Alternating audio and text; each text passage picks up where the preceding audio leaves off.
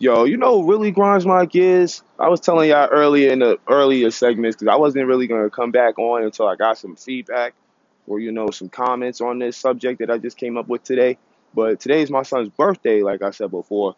We go to his daycare to do the sing happy birthday and do a little party and give kids gift bags and cupcakes and shit. How the fuck the lady gonna tell us that family is not allowed in the fucking place? Like that really grind my gears. Like how the fuck you expect me to sing happy birthday and give the kids shit if I can't come inside with everybody else? So I'm like, you know what, this shit is dumb. I just walked out that shit. There's no point in taking pictures because there's nothing set up for him. It doesn't even look like there's a party. It look like they having snack or eating lunch right now. And that shit is whack. Like for real. Like I'll sing happy birthday when we get to the restaurant or something and record that. I ain't trying to record no dumb shit. And there's a bunch of people just talking about random unplanned shit. That shit is whack. Like for real.